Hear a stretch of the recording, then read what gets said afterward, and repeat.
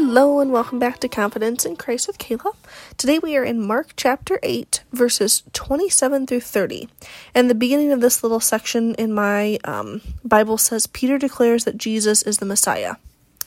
It says, Jesus and his disciples went on to the village around Caesarea Philippi. On the way, he asked them, "Who do people say I am?" They replied, "Some say John the Baptist, others say Elijah, and still others one of the prophets."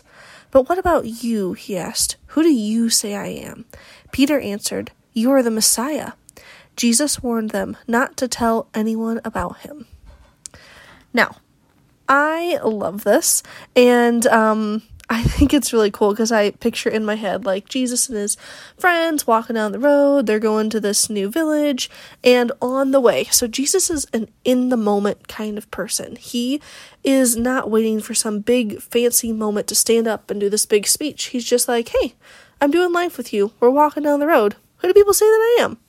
And what he's asking, at least what I'm gathering from this, remember, I'm no Bible scholar, and it says, "Who do people say I am?" To me, that means like culture. Who around us? Who do they all say that I am?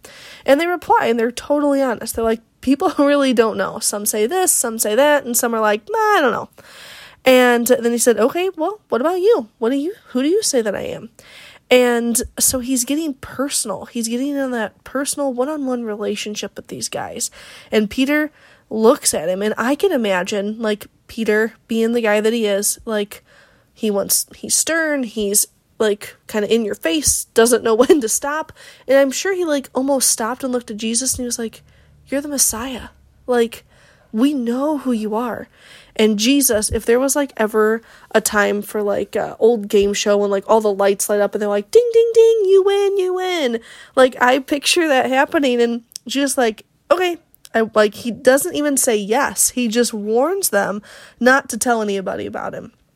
Now, this confuses me for a half a second because I'm like, wait, he's teaching his disciples, like he's showing them all these things so that someday that they can go out and tell them.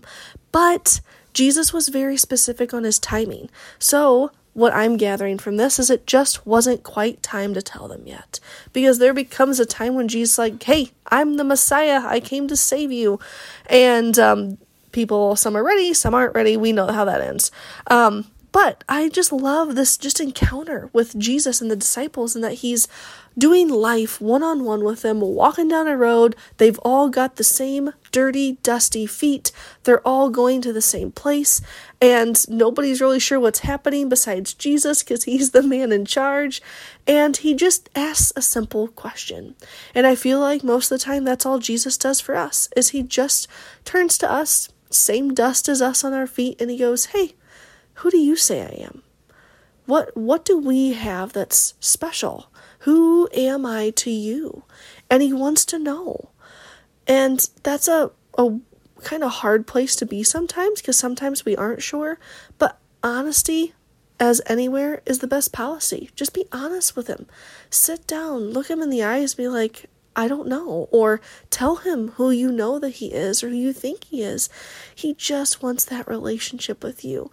You can be confident in going before him because he's not just our Lord and Savior. He is also our friend and our Father, and someone that we can trust, that we can tell anything. Just the other day, I told my son, "Hey, I know you're having some big feelings right now, and Jesus already knows what those are, but he wants to hear it from you. He wants you to talk to him so he can have a conversation with you." And friend, just talk to him. Have the confidence to just speak out loud, or write it down, or pray quietly in your mind, or whatever way is most comfortable for you, but just be confident in talking to Jesus, because he so wants to meet you on the road just like he did the disciples all those years ago.